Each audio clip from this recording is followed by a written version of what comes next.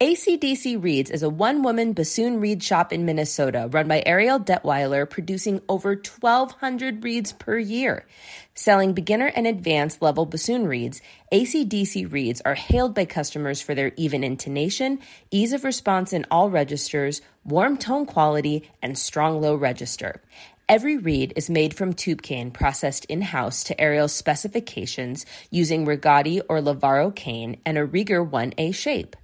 You'll also find bassoon-themed gifts in the shop, including greeting cards, stickers, artistic prints, and the ever-popular Blackwing bassoon pencil. Make sure to follow AC/DC Reads on Instagram, where Ariel posts artistic photos and educational stories about her everyday experiences with reed making.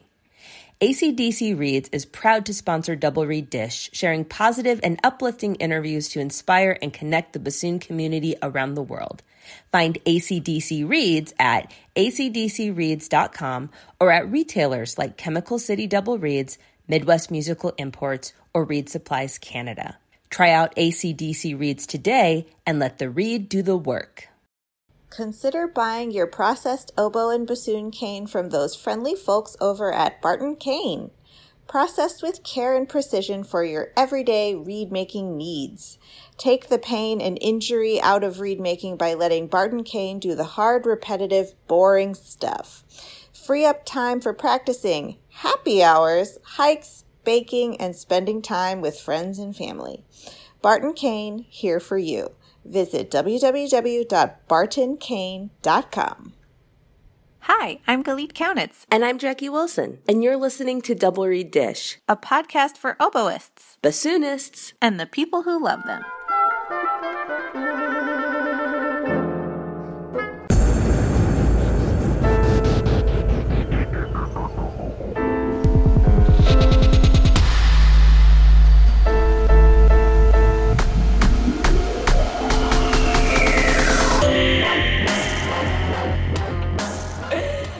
Okay, Jackie, tell us what new is happening in your life as of yesterday. As of yesterday. Well, and it's actually kind of perfect because I think the last time we dished was the day I sent it out. As of yesterday, my bassoon is back. She's back. She's back. And I thank you for bringing this up because I was like, maybe I should say something about this on the podcast. But like, we have spoken on this podcast before about burnout. And I don't know that I have experienced it before in the way that I experienced it this last spring semester. Like, I was like, oh, burnout is when you feel tired. Oh, burnout is when you feel overwhelmed. And with that Festival of Contemporary Music that I was learning so many pieces for and everything, I think I literally experienced burnout for the first time in my life. And, so I took some time off this summer, and by time off, I mean the entire months of May, June, and July up to yesterday, which is the longest break I've ever taken in my life, but I needed it. And what was funny is this last week, while I've been waiting for my bassoon to get back, I felt like rudderless. And just like, I'm missing something. And I was just like, I want to play my bassoon. Like I began to really, really miss it. And I've already practiced for several hours today, like just because I'm like, oh my God, I love this. Like, this is why I do what I do, blah, blah, blah. But I really needed that break. Like by the end of the semester, I'll be honest, there are times I was practicing that I was just like, when can this be over? I'm not having fun. I just want, this feels like such a unfun obligation. And not that it feels fun all the time. We're professionals. It's work. You know, you got to do what you got to do sometimes. But the balance was so off in a way it had never been off before. And so I guess I just say this to validate anyone who has felt those feelings before. And also say that breaks are not only okay, they are necessary sometimes. And I've agreed with that sympathetically, but I don't think I really was able to empathize before this last semester and whatnot. So, yeah. Well, I'm so happy for you. Thank you. Yeah, she's back and she's ready to rock and roll. Absolutely. So what have you been doing while you're on a bassoon break?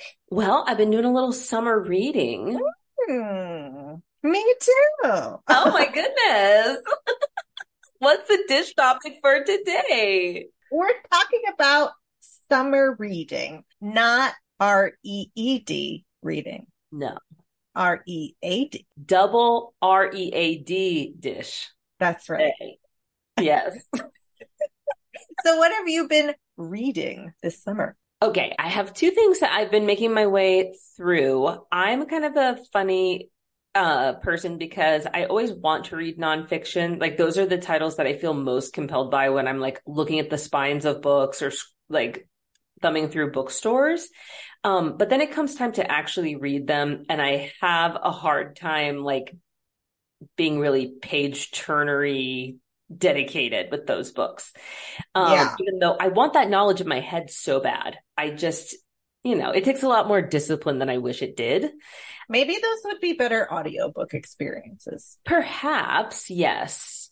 But so what I've been doing is slowly making my way through the nonfiction book by supplementing it with fiction. Like, okay, you get this much fiction and then you have to read a couple. So the nonfiction book that I'm reading right now is Stacey Abrams' Lead from the Outside. Cool. I started that shortly after being elected to the IDRS executive board. And the premise, obviously we know Stacey Abrams, but it's a perspective of being, a woman of color in leadership, and just kind of strategies and a summary of her experiences and what she's learned in those experiences. And I was really interested in this because leadership is not something I especially excel at, and it tends to make me nervous and I second guess decisions. And so I thought maybe this could strengthen my spine a little bit or be a good resource. So I love that. I've been really liking that. And then the fiction that I just finished a Celeste Ng book, but the fiction book I'm reading now, I just started, I'm literally like 10 pages in, is Emma Cline's The Girls. Which came very highly recommended. I saw several people online like freaking out about it. It's historical fiction about the main character is like joins the Manson family. It's not comedy. I'm laughing because it's awkward. So yeah, I will, I've heard it's very good. People whose taste I share a lot of similarities with like it. And so I'm excited to delve further in. Sorry if that's creepy, cool. But yeah, so far so good. I love creepy stuff. Yeah, I am firmly in fiction right now because I don't know, when I was a kid, I was a voracious reader. I would get in trouble for reading in class. Yeah. I couldn't get enough. I was reading all the time. And then during and after grad school, I just stopped. Like You're telling my story. Yep. I could not keep my attention on the book I'm reading.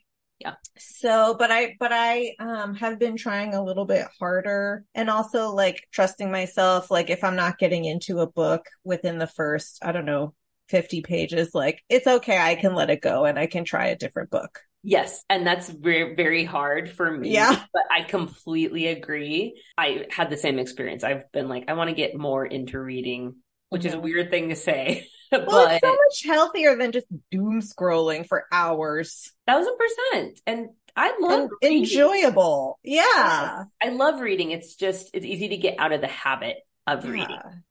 I'm also an interesting reader because apparently when I was a kid, my mom enrolled me in a speed reading class, but I have no memory of it. So I'm a speed reader, but I didn't know I was doing it for a really long time. So I will blaze through these books, but I don't read for detail. I read for like the general overview. So I needed to be like super heavy plot points, like fast moving. If there's a lot of like descriptions of like the colors of the leaves on the trees, I'm out. I can't do it.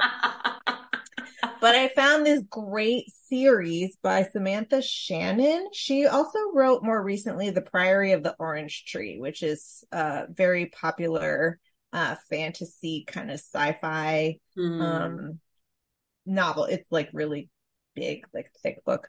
But she wrote this 3-part series.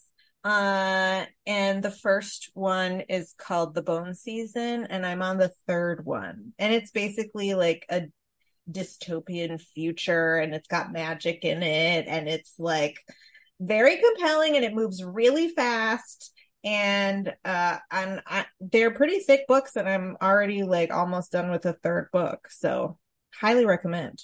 Wow. I tend to hate fantasy. I thought I hated fantasy everything, and then I got very into Game of Thrones. Okay. But that to date, that's the only fantasy content I've ever like happily consumed. But I don't get to each their own. Yeah. Yes, if you love fantasy, I love when people get excited to read. Yeah, Becky and I have completely different book tastes. Like, I cannot read any of the books on our shelves because they're just her books are so depressing. I can't do it. What is she reading about? Historical fiction of the Manson family or something?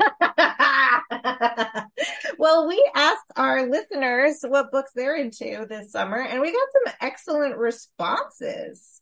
Yes. Romaine said ACOTAR series, and both you and I had to Google that. We absolutely had to Google it. Apparently that means A Court of Thorns and Roses, which appears to be a series of books. I think it's super popular. The covers look very familiar to me. I have definitely seen people carrying around this book. Also, I trust Romaine's book knowledge because Romaine is one of my former students, and she's pursuing a master's in library science. Oh, okay. Mm-hmm. I looked it up briefly. I don't know if it's Fair or Fire or... No idea. The main protagonist. Romaine is screaming right now. I'm sure so many listeners are just screaming right now.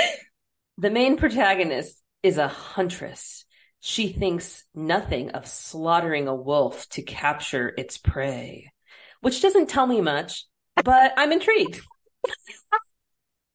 If Romaine says it's good, then it's good. Yes. Tell me if you recommend. Oh, you should check it out. It says it's an adult fantasy novel. So usually those have fast moving plots, so I'm into it. Okay, well, you can read it and you can follow up and tell me what you think and how you think the huntress's name is pronounced.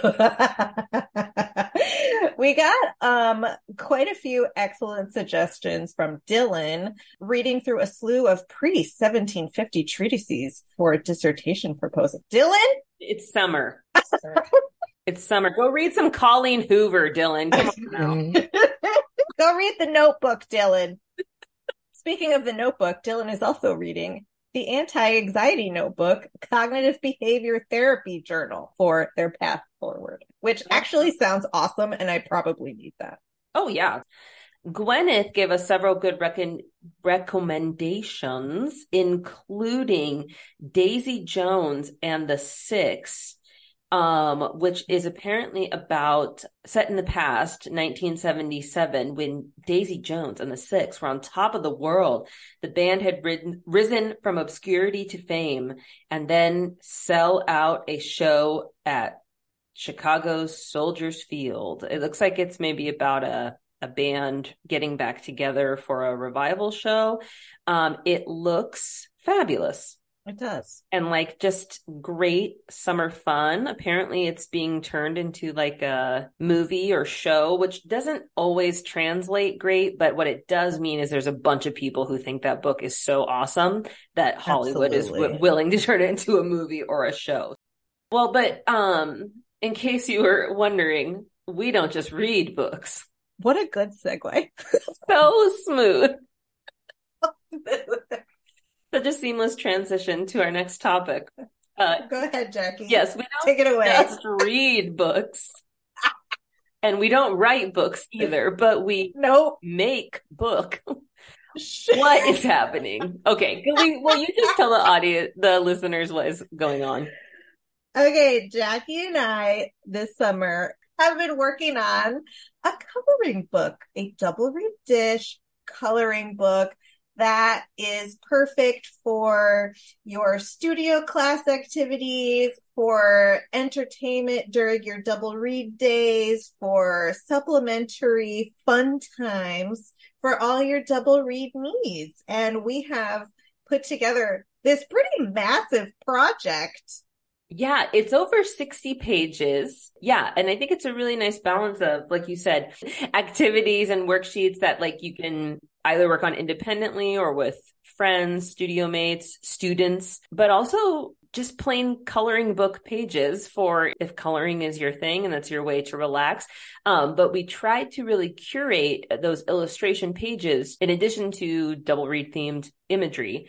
We incorporated a lot of our quotes from the quote cards for the podcast and tried to select quotes that would be really at home on a studio wall or a hanging in a locker or hanging in a read room, just things that are affirming and encouraging and would be edifying to our audience. So yeah, you can get it just for yourself. You can get it to supplement your teaching. And I'm confident whatever you need, it's in this book. It's going to be available on our website for digital download purchase. It's available now as they're listening. Yeah, go to our website and go buy it. It's not expensive. It's such a great way to meditate on the idea of the quote. Yeah. You know, just like spending some time with it and coloring in those words and those images and, you know, as a background to your iPad or that's a great idea. Phone. Yeah. So it's got a lot of stuff in there for all kinds of double read needs. And we think you're going to love it. We hope you love it. We spent a lot of time on it. A lot of time.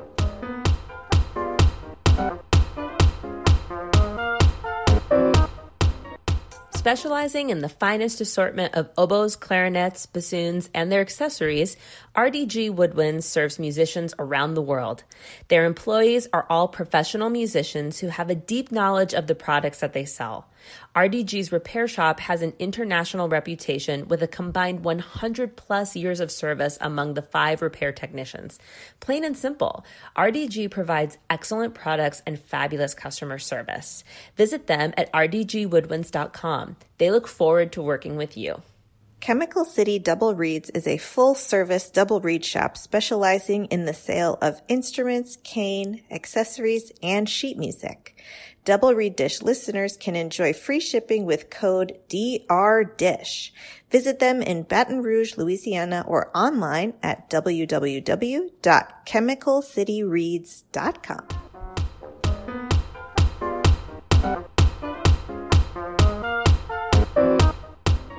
We are so happy to welcome to Double Reed Dish Glenn Einschlag, Principal Bassoon of the Buffalo Philharmonic Orchestra and faculty at the Glenn Gould School of Music. Welcome to the podcast. Thank you so much. Great to be here. We love to start by asking our guests how they started playing their instrument. So can you tell us how you began with the bassoon? Yes, it was, I started the bassoon in 6th grade. Where I went to school, I'm from New Jersey originally, and in 5th grade, I was still in elementary school, we were able to start an instrument, and I picked alto saxophone. And when we got into middle school, which was 6th to 8th grade, there was an orchestra and a bigger band, and I wanted to try every single instrument. And luckily, I had band teachers that were actually really encouraging of that. I went to tenor saxophone, to French horn, to flute, to percussion, to trombone. I was zigzagging through every single instrument. And at one point, I think it was in the middle of the year, the band teachers wanted to start someone on oboe and bassoon. And they asked for any volunteers. And of course, I immediately volunteered for the bassoon because it looked really big in pictures, which to my mind equaled a really cool instrument. And also I was attracted by the fact that nobody else was doing it. And so it would be really interesting and unique. And so I vividly, to this day, remember the exact moment I tried this. I remember what I was wearing, and I remember my first impression was actual disappointment because the case looked really small compared to what I thought was going to come through the door. I remember being like, oh, that's it, and also being very like having to search around for the holes on the opposite side because I couldn't see where my fingers were going, and also finding it very bizarre that there were vibrations both on my bottom and my top lip. And so it wasn't like I had some massively epiphanal moment where as soon as I started playing the bassoon, clouds parted and rays of sunshine shone through, and I knew that this was what I wanted to do. It wasn't anything like that. It was just little by little, other things just started falling away, and I had a somewhat natural aptitude for the bassoon. And since there were so few people doing it, I, started getting into like regional bands and all county and then all state, and it slowly emerged as my extracurricular thing, and yeah, that was that. Here we are. So, talk us through deciding that this is what you want to do as your career, and that Right. maybe walk us through your training and educational journey. Right. Well, as I said, I started getting into bands and orchestras. In New Jersey, they had like regional bands. I'm sure in different places, our listeners can relate to that. And I was doing something called the New Jersey Youth Symphony. I did that for all 4 years of high school, and I did a Juilliard pre-college program for the last 3 years of high school. And I remember, and let me backtrack. For New Jersey Youth Symphony, it took place in a town about an hour away from where I lived, and my father would drive me there. It was like rehearsals once a week, generally speaking. And I vividly remember my father driving me home from a rehearsal sometime in my junior year of high school. And I know it was my junior year because my father and I were having a discussion about where to apply to go to college, because next year I was going to be a senior and we had to figure out where to apply to college. And we were faced with the decision of going into music, going all in to study bassoon, like for example, a conservatory situation like that, or a university with a big music school, or going into some other profession and having music or bassoon be a hobby on the side. And my father convinced me that I had to go into music. I had no other choice. He knew that I was very passionate about it. And he said, you love it too much. He said, if you go into something else, like, I don't know, for example, if you became an accountant and you played bassoon as a hobby on the side, he said, for the rest of your life, you will be wondering what your life would have been like if you had followed your bliss. And he said, even if you go into it and it doesn't work out, or if it's not what you thought it was, he said, you can always go back to school and study something else and pursue something else. But you will have peace of mind that you went for it. And he said, also, your youth should be spent doing what you love, which I'm very grateful for. That's so supportive. Yeah, absolutely. Very, very, very supportive. Which I count myself as being very lucky, because many parents obviously are cognizant of how perilous a career in the arts can be, and how sort of dangerous it can be, and seemingly unsteady, and they won't want their children to go into it. But again, my dad just noticed that it was my tribe, and it was where I was the best version of myself. And so I pursued it. What did that look like for you? Oh, that looked like I only applied to conservatories. That was that felt like what I wanted to do. My undergrad, I went to the Curtis Institute of Music from 1990 to 1994. And then after I graduated from there, I started what would have been a master's degree at CCM, College Conservatory of Music at the University of Cincinnati, with William Winstead. Backtrack. I studied with Bernard Garfield at the Curtis Institute of Music, and I studied with William Winstead at CCM. Now, I say I started a master's degree. However, shortly into that program, I realized I had to take a class where I had to write a research paper. And I hadn't done anything anywhere near close to that for 4 years. And also the academic rigors of a master's degree at someplace like CCM compared to my undergrad, the academic side of my studies at Curtis were really quite stark. And so I decided to switch to what was then called an artist diploma program. I don't know if they still have it at CCM, but it was an artist diploma program, which was it was not a master's degree, but it was just a much more, performance based, far less academic program. Now, because I had started that sort of midway through, that would have added a third year onto my time at CCM. Incidentally, between my second and third year, between my second and what would have been my third year at CCM, I won a job, a 1 year position playing second bassoon in the Indianapolis Symphony.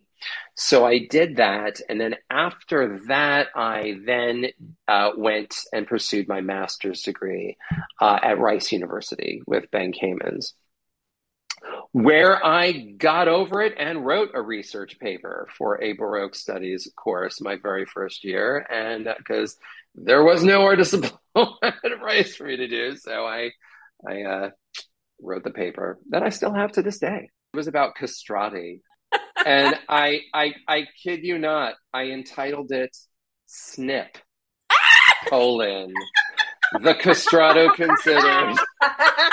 True story. True story. I could send you it. Is there a moil on the roof? We need a right, moil. Seriously, exactly. Hey,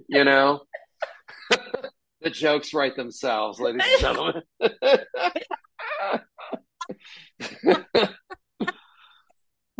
So that was my pedagogical background. Can you talk to you referenced this 1 year position in Indianapolis, but can you talk us through embarking on your professional journey and how you got to the Buffalo Philharmonic today?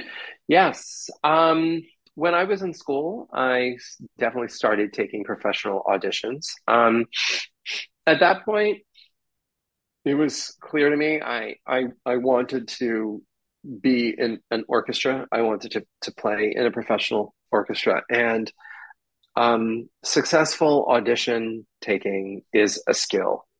And like any skill, it needs to be practiced.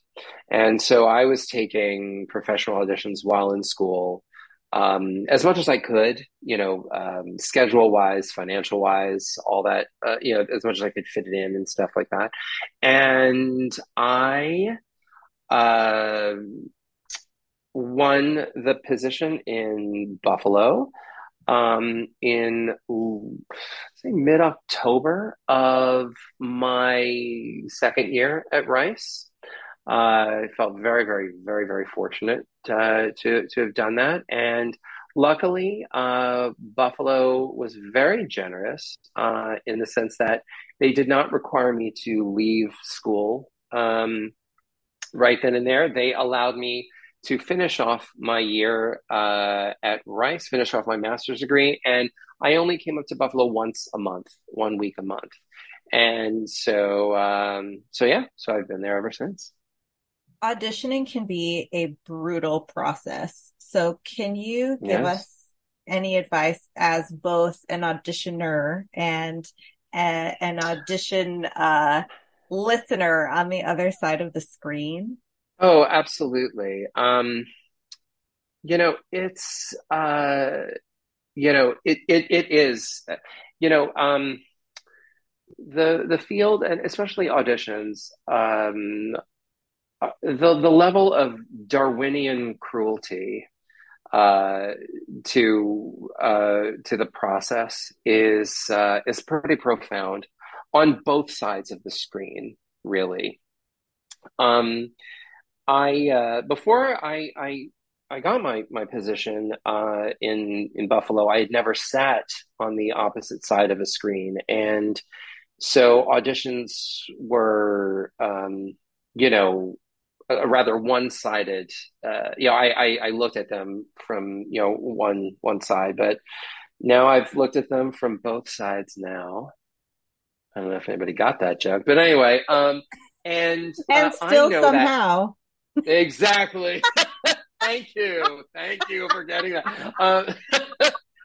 Basically, the task for the auditioner, the one playing the audition, is you are tasked with convincing a majority of people behind the screen, assembled on that day at that time, that you are someone they want to work with. And uh, we have, as auditioners, we have no idea who they are. It's incredibly shocking how different different instrument groups have different pedagogical traditions and prize different things. And it is shocking to now. Actually, let me backtrack. With my orchestra, the first two rounds. This is just speaking to my experience being on the listening side of the audition. My orchestra, every orchestra has different processes for how they structure their auditions. My orchestra, the screen is up the entire time. We have no idea who any of the people are until we've hired someone and meet them to congratulate them. So we have no idea, which I quite like, actually. But the first two rounds are through silent ballot only. There's only voting going on. Now, I will say this: I've adjudicated three second bassoon auditions thus far in my time in Buffalo, and it is really shocking when during voting I see people that I really would like to advance don't get enough votes, and people who I would not like to advance and get a lot of votes. It can be incredibly shocking. But then in the final round, it's our choices are decided by what we call in our contract amicable discussion, which can range from a very quick hand vote to a literal screaming match, which I have witnessed. Uh, for real, for real. Now, again, when people start talking about the things that they're hearing, the things that they're listening for, the things that that they prize, it's evident to me how difficult it is getting people to even that work together every day to agree on something. Therefore, I would stress for auditioners to, as best they can, play to their own aesthetics. They have no idea who's behind the screen. They have no idea whether they like the person who vacated the position, whether they hate the person who vacated the position, whether they really like each other, whether they are hungry, whether they're in a bad mood, whether they had a fight with their spouse, what their political, like any number of where they studied, all that type of stuff. And you have no control over any of that. And so it's much better because all an audition really is for the auditioner is hopefully it's an accurate depiction of where you are in your development at that moment. That's all it ever can be. That's all anyone ever can do, I think, is just play in a way that accurately depicts where they are in their development. Beyond that, whether one advances or not, that's the committee's job.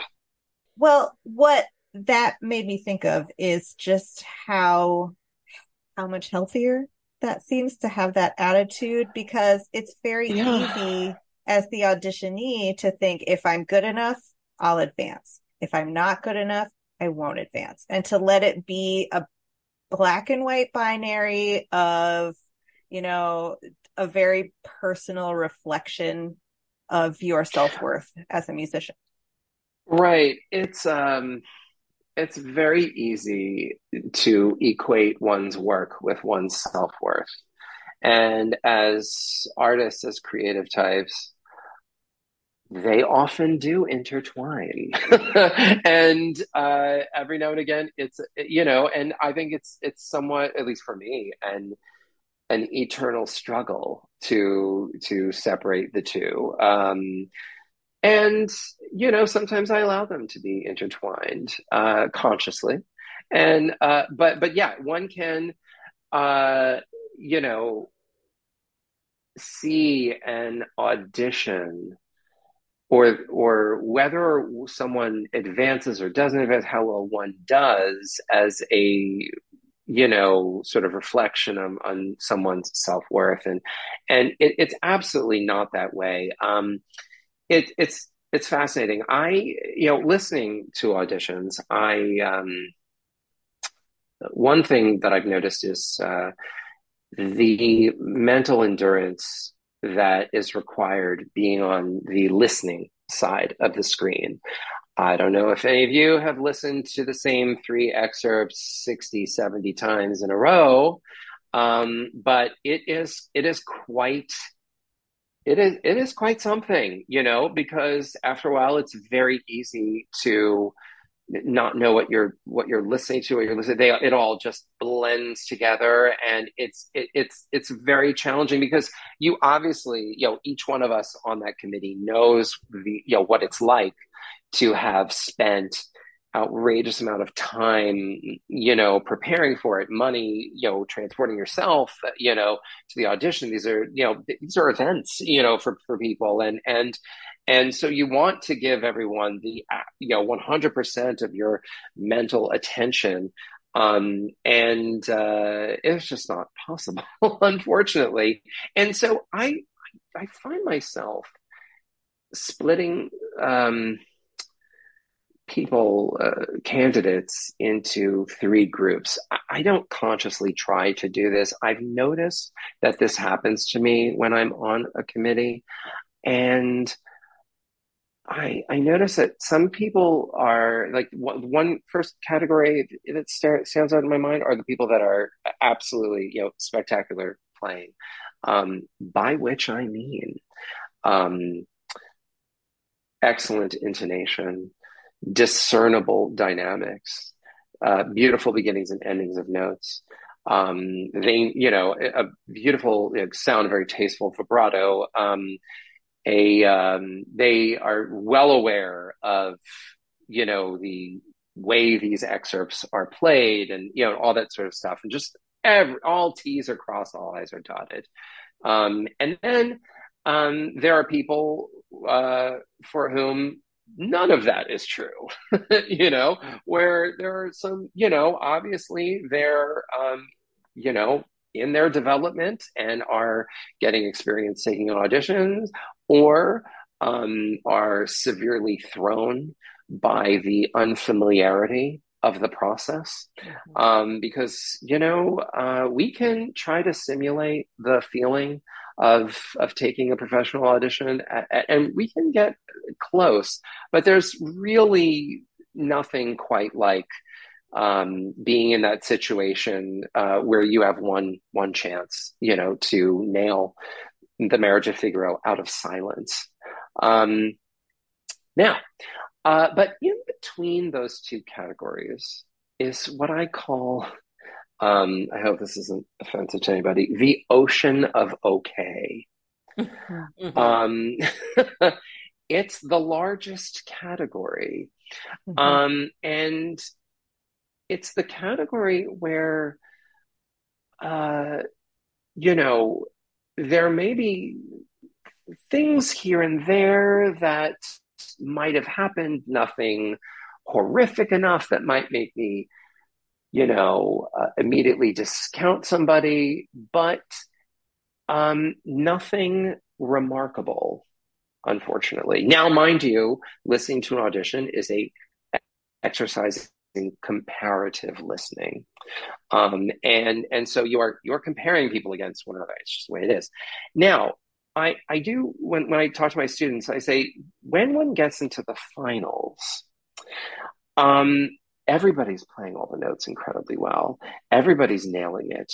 Everybody has good intonation. Everybody has a beautiful sound. Everybody has a tasteful vibrato, and that is when I listen very differently. Now, mind you, my colleagues, everybody listens for different things. Everybody absorbs performances differently, but that is a time when I sit back and I sort of try to get in touch with my emotional reaction to what I'm hearing. Because again, the fine tooth comb has done its job, and and like I said, everybody's T's are crossed and I's are dotted, and now I'm listening to hear what this person can artistically and emotionally contribute to the artistic product. Um, Again, I feel like I've rambled, but I hope I've in some No, way this is answered the really good. question. Yeah, Okay, thank you. This is, yeah, this is really good. I mean, Hmm. you've already given a ton of great advice, but it struck me that you said you've sat on three second bassoon committees, and I wondered Yes. if you're not Like, what's that 90, about? you're not 90 years old, so I guess it's Yes. relatively short amount of time, and Yeah. I wonder if you learned anything about second playing or second auditioning in that process, because kind of a I'm not an orchestral player, but I would guess it's a little unique. Yeah. Yeah. Oh, absolutely, absolutely. The reason why I've had so many second bassoon auditions in my time in Buffalo, and yes, I am not 90 years old. Thank you very much. Getting there, but anyway, no, I my the second bassoonist who was there when I started retired, and then we hired somebody who won another position, and then that was filled. So that was the first second bassoon audition that I had. And then when that person won a position in another orchestra, we had an audition for a 1 year, which actually, thanks to the pandemic, turned into, I think, 3 1 year successive positions. Mhm. And when that was up, we then had another audition to permanently fill the position. Mhm. So it's just circumstantial, really. And in terms of how I view second bassoon, the rather unique um, role of the second bassoon, I think is personally, I think it's the most important voice in a wind section. It is far too often the root of many chords. It has to be the incredibly stable floor beneath the wind section and just the rock upon which the wind section builds all chords and harmonies and stuff like that. And so definitely an unwavering solidity of intonation is absolutely paramount. And also um, just incredible control, of course, in the low register. There are certain non-negotiable second bassoon excerpts. Actually, interestingly enough, my first round for all of those, I'm responsible for creating the list of excerpts and also for determining which excerpts are heard in each round. And my preliminary round is always the same. And I think it tells me everything I need to know. The very first thing, first of all, I don't hear any concerto. It's unnecessary. The first thing I have candidates play is the fourth movement of Berlioz' Symphony Fantastique. I feel that that is an excerpt that allows players, it's a somewhat, it can be a more of a comfortable excerpt in terms of the second bassoon or the bassoon excerpts, and it allows the candidate to gauge the acoustics of the hall. And then next is Brahms Violin Concerto. It's absolutely, I think, a non-negotiable second bassoon excerpt. It shows all about, control in the low register and also intonation. It goes from, an open F to a low F, then F, A, C. Now, if those bars are not in tune, myself and my colleagues, we don't hear anything after that. If that's pretty incredibly telling. And then Marriage of Figaro Overture, which again is it encapsulates virtually everything that's incredibly difficult about playing bassoon. The reason why I have just those three excerpts is that it gives my non-bassoonist colleagues, it makes it incredibly obvious for them, what is good bassoon playing and what is not good bassoon playing. Interestingly enough, one thing that's absolutely fascinating, being on the listening side of the audition as much as I've been, I have listened to almost an audition for absolutely every single instrument in my orchestra, all strings, flute, piccolo, oboe, English horn, clarinet, E-flat clarinet, not bass clarinet, second bassoon, obviously, contrabassoon is coming, trumpet, not trombone, tuba, harp, percussion. I've been through it all, which is, I think, just as much of an education as a master's degree, honestly. And what I noticed is when I hold second bassoon auditions, my non-bassoonist colleagues, they've heard these excerpts before, but they've never seen them. And when they see on the part, for example, in Marriage of Figaro, they will see a pianissimo followed by a fortissimo. And, these letters mean very different things to different instrumental groups. Obviously for bassoon, much of the time, our goal is to give the illusion of a tremendous dynamic range, and not so much of a stretch for our colleagues like clarinetists or brass players or something like that. Yeah. And so my non-bassoonist colleagues will often ask me, like, is this normal for bassoon? Or they'll start to recalibrate how they vote. It's again, I reiterate, play to your own aesthetic. You have no control over who is listening to you and what they prize. And yeah.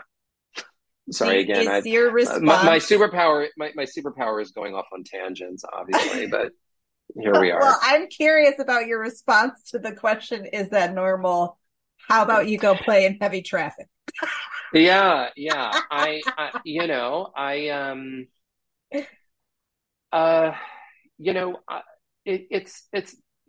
difficult because on one hand, it's very, I want to be respectful to my colleagues and not make them feel like, idiots, for asking, a question that initially comes off to me as, kind of silly or whatever, you know what I mean?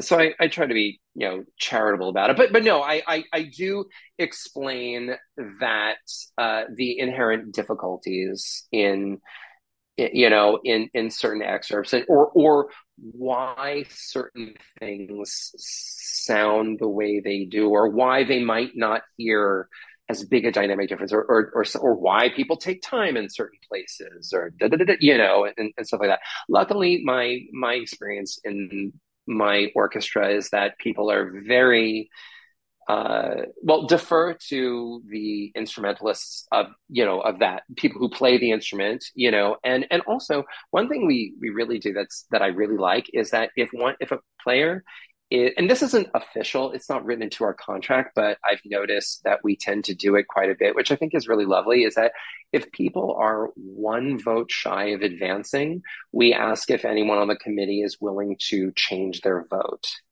to allow this person to advance.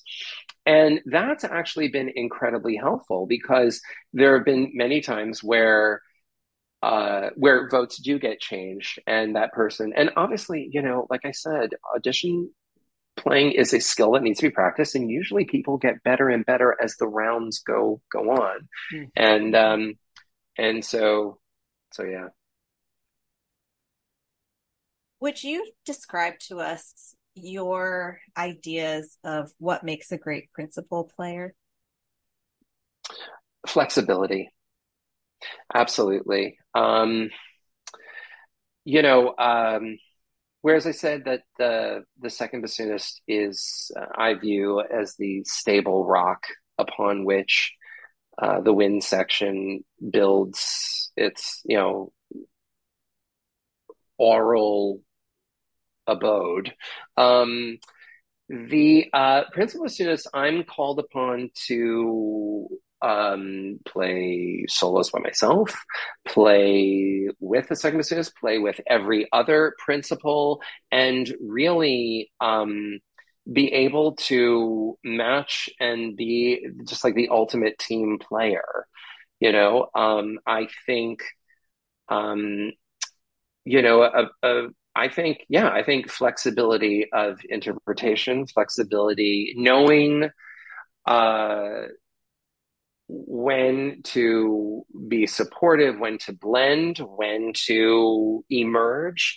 One has to be incredibly flexible. And for example, I know that I turn my vibrato off when I play with my principal clarinetist. When we have like unison solos or things of that nature, I have a much more lush vibrato when I'm playing with my principal flutist, per se.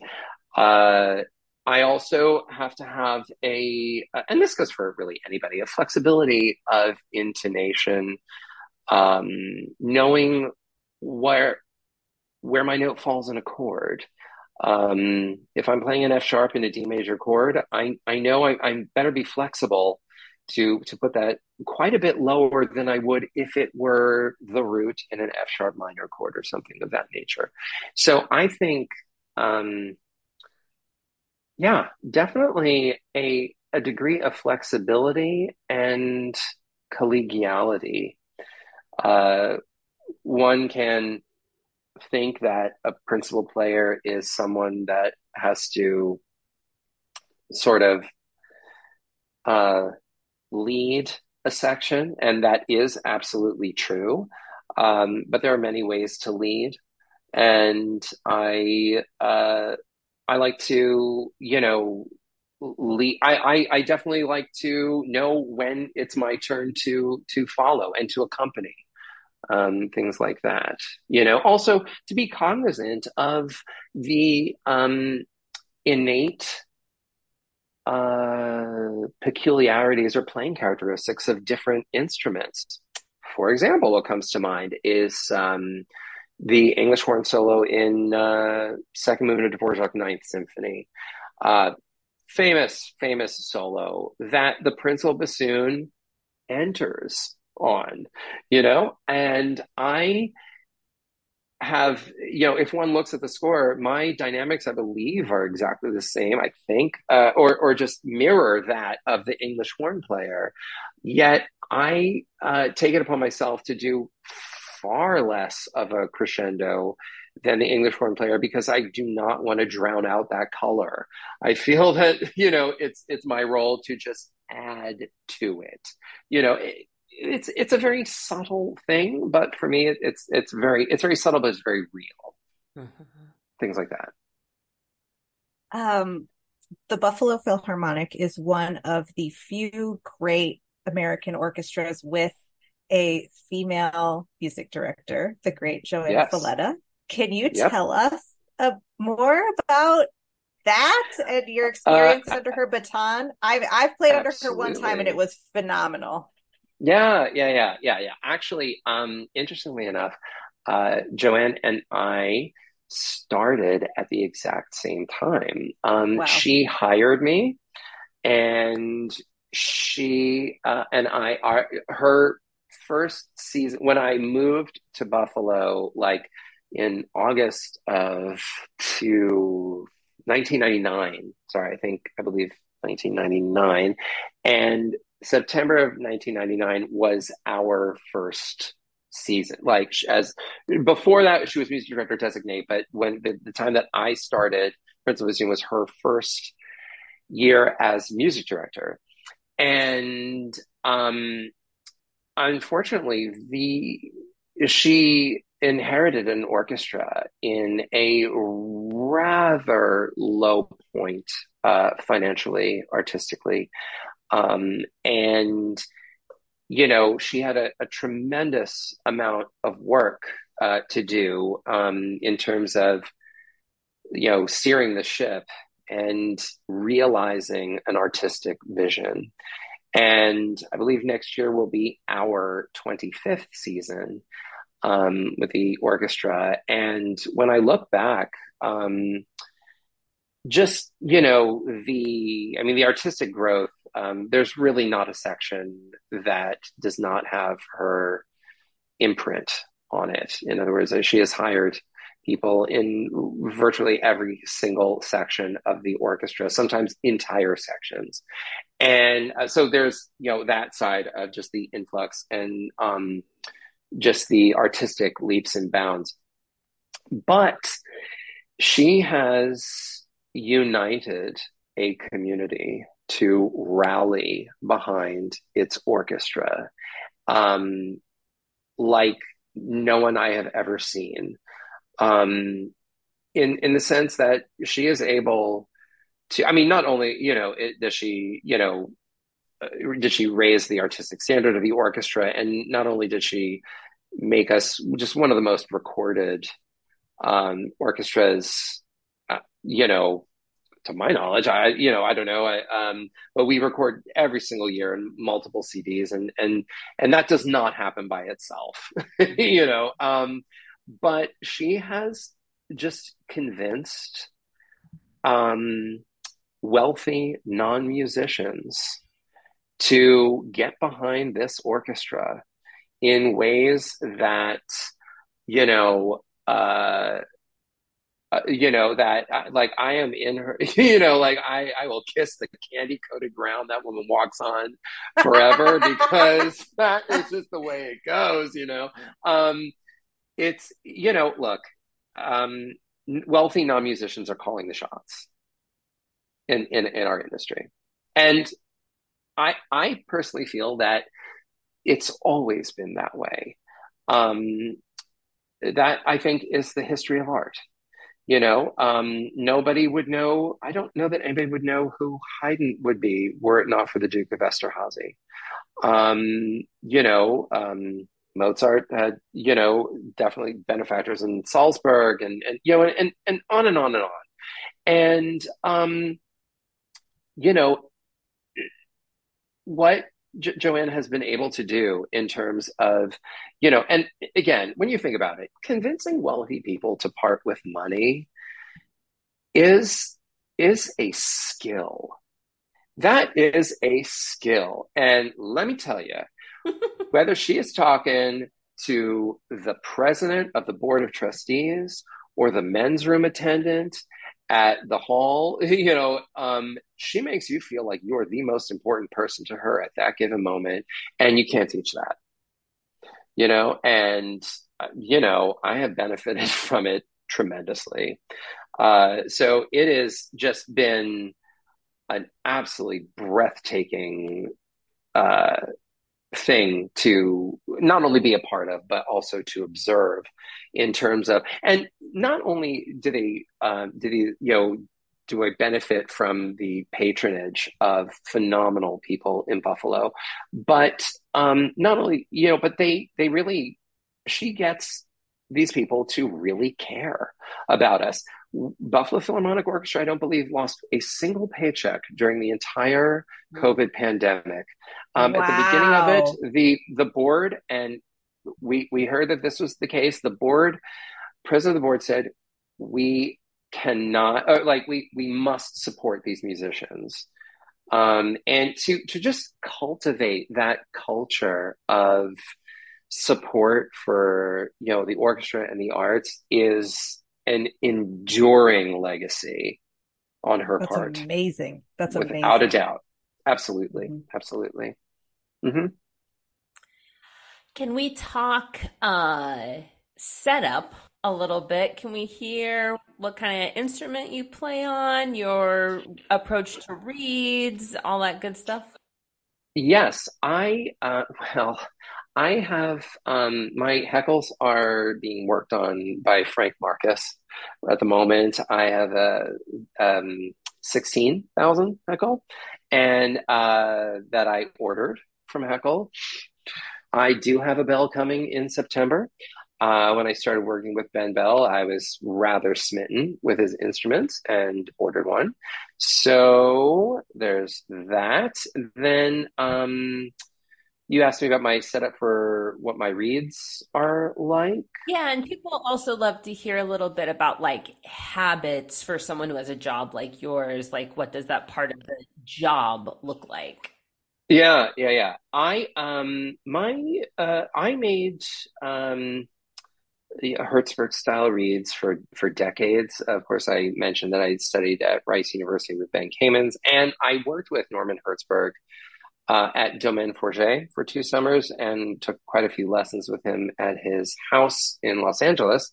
And so I was heavily influenced by that school of reed making. And so for decades, um, made Hertzberg style reeds, by which I mean reeds with the Hertzberg shaper, with the Hertzberg profiler, with the wire placement that he and Ben Kamens espouse, and just the sort of the way intonation and response is prioritized above all else for decades. Then, in comes the pandemic where I was playing very little, and I thought this would be a very unique opportunity to experiment.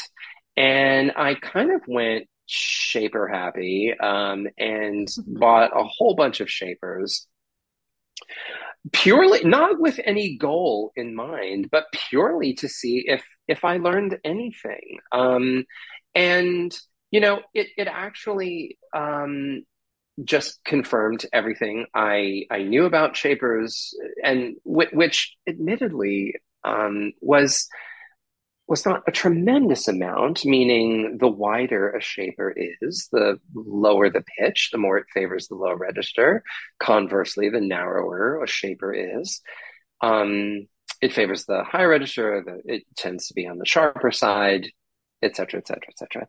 However, I like having many different shapers. Should I be inclined to experiment in the future, or should my students want to dabble, and see what, for their own education?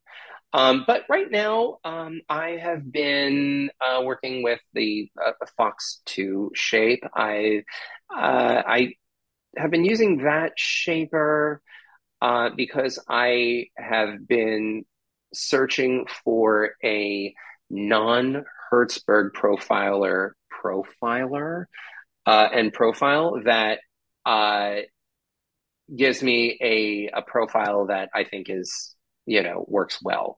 By which I mean, does not take it too far, but does not make it so that it takes 4 hours of work to determine whether it's going to be a good read or not. Mm-hmm. Somewhere in there, So, so yeah, that's my setup these days. Awesome. Would you share with us a favorite memory from a past performance? Oh, let's see. I was thinking about this, because, my performances, unfortunately, I tend to be, an OCD perfectionist, and, I tend to, you know, struggle with looking back fondly on performances often. However, reaching way, way, way back in the past, I remember a recital I did give at Rice University where I played the Francais Bassoon Concerto. That I remember it representing um, a a level of sort of just the culmination of a tremendous amount of work and focus, and it was very confidence inducing, which was very helpful because that recital was only a few weeks before my Buffalo audition. Mm. And in some of your preparatory questions, you talked about advice, and that I would give to people taking auditions, and scheduling a recital close to an audition can be very, very helpful. You may think it's overwhelming. However, after playing a recital, an 8-bar excerpt is not quite as daunting. Also, you're fundamentally in shape, which is what it's all about, really, so definitely. Do you have any like funny or embarrassing stories to share with us over the course of your career that we can laugh at? Oh, absolutely. Absolutely. Um, well, actually, okay, so I have a few stories. Can I tell a few stories? Are Yeah. we, are Yeah, we good?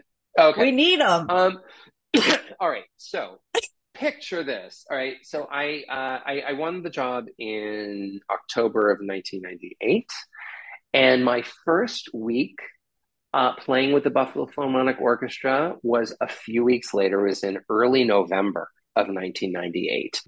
It was Joanne's week of conducting the orchestra as music director designate, and that was the only time. And so I figured, she just picked me. I was definitely going to be there. The program started out with Hindemith's Symphonic Metamorphoses, Mendelssohn Piano Concerto Number 1, I believe, and Tchaikovsky's Fifth Symphony. Okay, so hello, right? Quite a bit. And I remember the concert was going to start at 8. And so not only was I horrifically nervous, obviously, but I wanted to get to the hall at 7, like just to be there, go to find a dressing room, warm up, just kind of be in that space. And the way that our hall is set up, the stage door, you walk into the hall from the stage door, and just like a few feet from that is the actual door to the stage. Okay. So 7 o'clock, I walk in from the stage door. I see Joanne Folletta standing there. The door to the stage opens. She walks out, and I hear the audience erupt in applause. And I thought, oh my God, that this is the beginning of the concert, And I thought, first of all, just all my memories flashed. I'm like, am I in some daylight savings nightmare that I forgot to fall back or what, what the hell? It was the pre-concert lecture. Seriously, it was the pre-concert lecture. And I thought, well, this cardiac moment sort of got me, and honestly, after that, what could I be nervous for? But I will share a somewhat less, joyous story. The following season was her and my inaugural season. It was her inaugural season as a music director. First concert, pre-concert, like the preseason gala, not the preseason, it was the season gala, crying out loud, was Carmina Burana. Uh-huh. Okay. And which many of your listeners know has a rather precarious bassoon moment. Um, and, I was well aware of it, for many months prior, and I was preparing in every way that I knew how. And rehearsals I thought were going well. Joanne made some very some nice compliments. And so I was focused. I was, very much engaged. And come the night of the concert, oh, God. Okay. So the baton went up, the baton came down, and like, like the D's just would not come out. And I kept on trying, and like, I can't even describe like the abject horror. Those, like, she almost had to stop. I just kept on going through sheer just force of will, and eventually got through it. And, it was strange because, nowhere in my preparation or any of the rehearsals was I given any indication that there was a possibility of something like that happening. It wasn't like I had struggled with reads that week, and, or a pad fell off earlier that week and I had to re-glue it. Nothing. Like, it was one of the most shocking moment. It's 25 years ago and I'm still talking about it, basically. It was just an outrage. And now, the unfortunate part is that solo happens sort of midway through this piece. And, unfortunately, I couldn't, sort of, calmly put my bassoon away, exit the stage and, jump off the Peace Bridge into Lake Erie or whatever. I had to like sit there, and, and I was just sort of calmly sitting there and thinking, okay, well, I won't get tenure now. So, like, what else could I do as a profession? And, like, what am I interested in? I mean, just, all of the worst case scenarios. It was just, shocking, humiliating, embarrassing.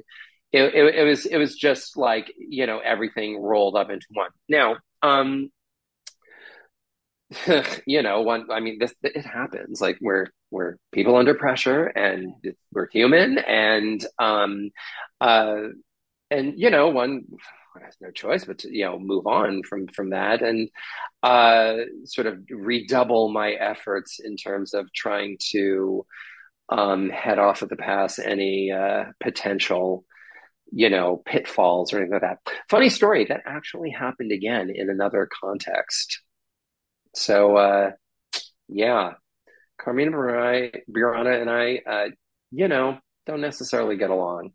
I played it well And other times, but, two rather bad. And of course, it happens at a time where, it's a gala. So the hall is packed, white, white tie, evening gowns, brand new music director who hired me, full orchestra, singer soloist, choirs, children's choir. Like, it couldn't be at some like run out, chamber orchestra, no one here, it was as high profile as it got at that point.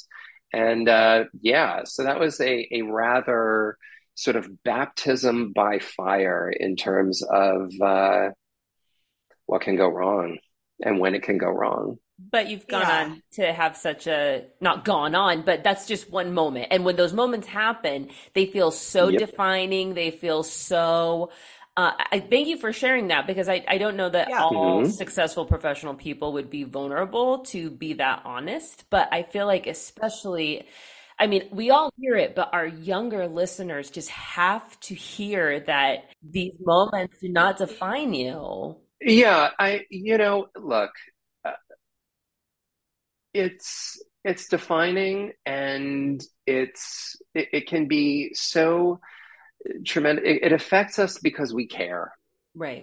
You posed questions about performance anxiety, and was thinking about it because I also had a similar audition a similar experience at an audition where I think I fell flat on my face. I had the absolute worst audition experience of my life. Can I tell this story?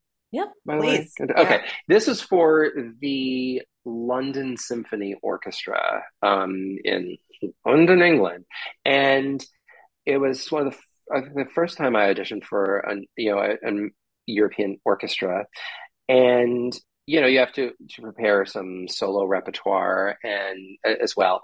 And I remember it wasn't in the Barbican Center, which is where I believe, I mean, they play in many places, but I think their home venue, at least at that time, was a place called a huge performance venue called the Barbican Center. But it wasn't even in there. It was in some random church in a suburb of London called Shoreditch. So I get there and it's gloomy, it's gray, it's raining, whatever. It's London. That's how it goes.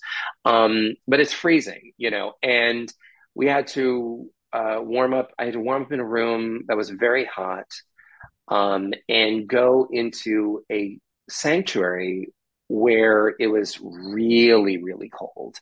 And there was no screen.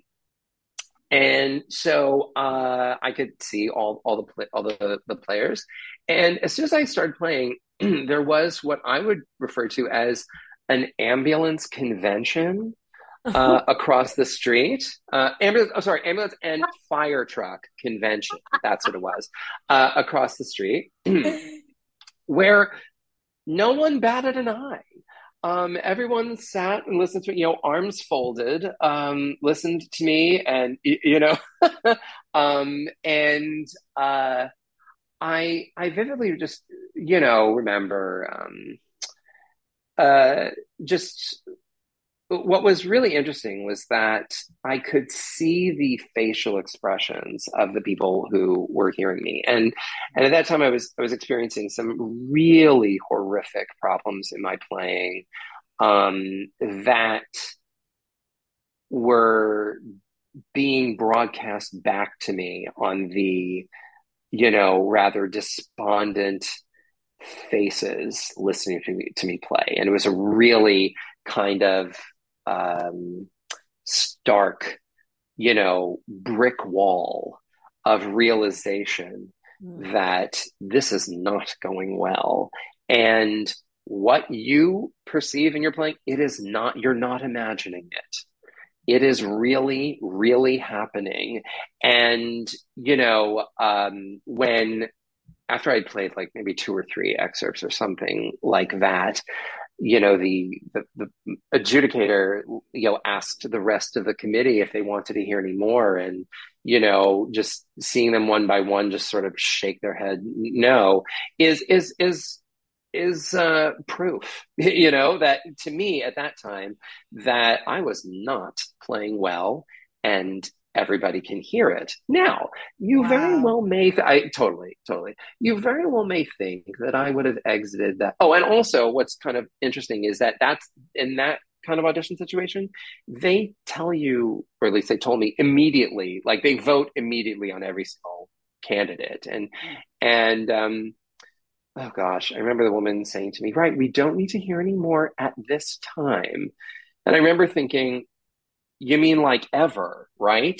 You mean I know you're being kind, but like let's be real, like I'm done, right? And now you very well may think that I would have emerged from that experience rather despondent. But I actually was incredibly inspired, because I felt like I knew exactly what I needed to work on. It was like clarity of purpose. And I felt like a man on a mission. And it was sort of like the fog of mystery, of denial was immediately lifted. And I had to embark on a journey of reevaluating and reassessing absolutely every aspect of bassoonistry from that moment on. And so, yes, there are tremendously embarrassing, humiliating moments in one's career. Well, sorry. Yes, I've experienced, I can't speak to any of my colleagues. It's possible that some of my colleagues have never experienced anything like this, but like, there are, you can experience moments of exceptional humiliation and embarrassment, and disappointment. But they have actually been, for me, the catalysts for some of my greatest periods of growth, Mm-hmm. I think, without a doubt. Yeah. Without a doubt. I sought out the pedagogy of a man named Keith Underwood after that London Symphony audition, who's I don't know if either of you or some of your listeners might be familiar with this pedagogue. Keith Underwood is, well, he changed my life, but he is a flutist in New York. He's a flute teacher. He's on the faculty of many colleges in New York. And he's I'm just, for lack of a better term, a breathing pedagogue, and works with musicians of, brass musicians, all wind musicians, string players, vocalists, absolutely, and applies some fascinating concepts. I did actually a lecture at Meg Quigley, I believe 2020, on presenting his concepts for bassoonists, that I use regularly, absolutely regularly. So yeah. So I mean, yeah, horrible moments can lead to tremendous periods of growth. Len, this has been an incredible, inspiring, fun, engaging interview. Thank you so much for doing this with us. Thank you so much for having me.